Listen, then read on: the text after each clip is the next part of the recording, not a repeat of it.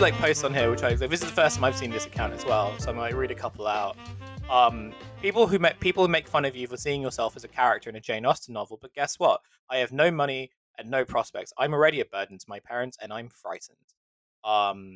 There's the other one, which uses an interesting format. Therapist. What do we say when we're afraid of getting out of bed? Me for Frodo, and the therapist nodding for Frodo. There seems to be like a lot of like Lord of the Rings stuff like going around in here. And again, this is not a kind of hating for liking Lord of the Rings. Like Lord of the Rings, whatever. That's fine. Like, you're not hurting anyone if you like Lord of the Rings. But this dogged insistence that liking something like Lord of the Rings makes you a kind of a better or more empathic person. I just don't like it. I just don't like it. It doesn't, and it seems at its heart like wretchedly cynical as well. Like, if this person seemed like they would genuinely just really like Lord of the Rings and wanted to post about Lord of the Rings, like, that wouldn't bother me at all. But I think clout farming about Lord of the Rings, like, come on. I guess it's the question of like what separates a fandom page, right? Which is what this could be, to like what makes it sort of like, what makes it cringe. And I wonder whether like part of what makes it cringe is that it seems very odd, at least in like the posts that I've sort of read before we came on and did the show, it seems very obvious what this account is trying to do, which is, as you mentioned, is trying to clout farm, right? Or is trying to kind of like make kind of hyper, like not even hyper, like kind of broadly relatable content that attracts like a certain type of like millennial, and that can easily translate to like eventually sort of doing a book. And you mentioned that like the person doing this account, they're also like sort of doing a book or something, right? They're writing a book with Unbound, and part of the model of Unbound is that you have to persuade people to pledge to support your book. So it's sort of crowdfunded publishing. It's I have some thoughts on Unbound's model, which I'm not going to say on mic. I will tell you two what my thoughts are on their publishing model off mic. And again, this is not hate at all. Like, it is difficult to get published. And now that there's so much capacity for sort of content creation at kind of every stage of any kind of creative person's journey, and there are so many platforms waiting for material to kind of appear, and there is such cowardice in quite a lot of creative industries. So quite a lot of people now are under the impression that they aren't allowed to let anything that they do, any of their work, just speak for itself and stand for itself. So they have to go to a publisher or whatever, with an existing fan base who they can point to, who will buy their book, who will buy something that they produce and they create, if the publisher goes with them. And I fully sympathize with that. I think it's awful. I think it's awful that now young actors who are already in an absolutely horrible state of affairs, where basically, unless you come from a rich family, you are not going to be an actor. But they also have to kind of operate as influencers, like as well. Like, when young actors are trying to sign on with talent agencies, they quite often have to demonstrate how many followers they have on Instagram, and they're having to do like. And this is the thing. Like, I think it is worth framing it as a labor issue, that you are required to do a lot of unpaid creative labor, which has nothing to do with the work that you're setting out to do, in order to be able to do the work that you're setting out to do. So I'm not saying I don't sympathize. Don't sympathize with him attempting to clout farm in order to get people to crowdfund his book, but the book is a stolen idea from the Toast from 10 years ago. Yeah, it also kind of just feels like low energy. Like, I don't know, put some effort into it. Buy like a bunch of sugary snacks and like bake a treat while singing Jason Derulo in the Jason Derulo voice. Like, put some effort into it.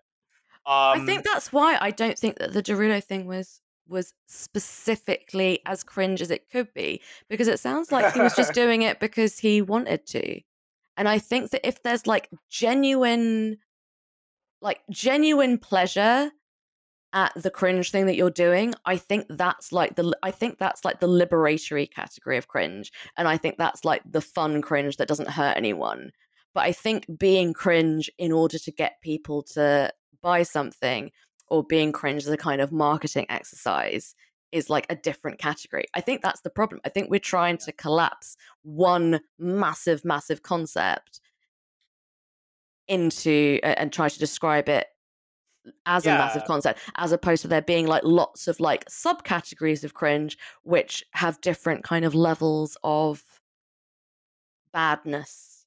Yeah, I mean, we'll get into no, that's good, isn't it? Levels of badness. That's right. That's what I'm going with. That's what I said. We'll get into that in like, because I think Shantae's essay like touches on that quite a lot. But Yeah. while we're here, like Shantae, like, what are your kind of thoughts on? So I guess if we're sort of comparing these two types of like posts that could be classified as cringe, with Jason Derulo thing, and also just this like owl account that is like seems to sort of be doing low energy content mining. Do you think like they both can? Do you think there sort of does need to be like a kind of separation, or like some sort of categorization of how we label kind of cringe moments?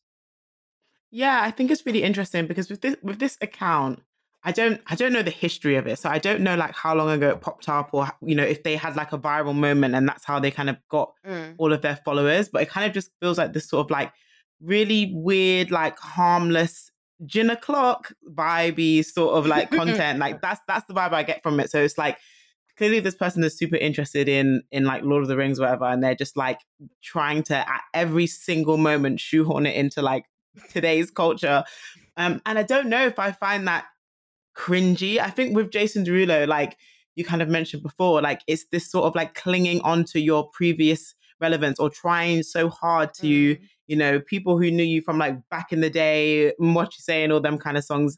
They're a lot older now. They're probably not the demographic that's heavy on TikTok, although I'm definitely heavy on TikTok.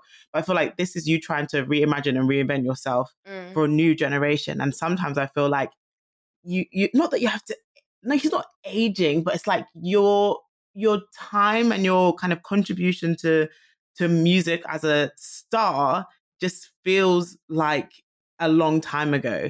And whereas some people have like the longevity and the staying power naturally through their craft. So, Nicki Minaj, like, she's like, she was popping when I was in school, and now my little sisters still love her. And it's not because she's doing weird stuff. It's just because she's like super talented. Whereas like Jason Derulo, like I haven't heard a good song out of him for ages, but I know that he bakes cakes on the internet. And that's why it feels cringy, because it's like, this is your last sort of clutching on to be relevant. And you're kind of doing this because it's what this younger generation will appeal to. So for me, that's why it feels a bit more like cringy, a bit more contrived. Whereas this other account, like I read the tweets and I'm like, ugh, but it's like, it just doesn't feel like, it doesn't give me so much secondhand embarrassment like Jason Derulo does. Like knowing that, maybe there's a case for like there's a strategy involved in like the owl account, in the sense of like, okay, it's like definitely using low energy stuff, but it's doing it like you can it's somewhat transparent in terms of like what it's trying to do. And like I'm trying, there's like, other accounts that like follow this type of framework, and I can't remember what they are, but like they post stuff that is like incredibly low energy, and like but also kind of like highly and hugely relatable to like broadly like white, like middle class people, like the tend to be like the FBP types. And like off the back of that, they've been able to sort of get like media appearances, and I think like some of them got book deals out of it and stuff. And it's like this very sort of transparent way of kind of like maybe accidentally stumbling on virality, but then kind of seizing it like for and milking it for all it's worth. I think with like the Jason Derulo thing, like you're right, like it kind of feels like it is a bit of a last ditch attempt to sort of like maintain attention or relevance, and maybe that might turn into something else, and like it can be kind of used as like a backdrop for some type of comeback, or like some type of like rebranding, but it's not this kind of like conscious strategy to like I guess it's like understand, like it's a different calculation of like how you understand and then produce content. Yeah. And within that, you have like different areas of cringe. There's like one more kind of cringe example I had before we go into the essay, which is something that Phoebe mentioned just before we got on, which was the and Ashante, I don't know if you've read this, but it kind of went viral last week. The Sydney Morning Herald essay, which was entitled "Less than a month after I met my soulmate, I ended my 14-year marriage."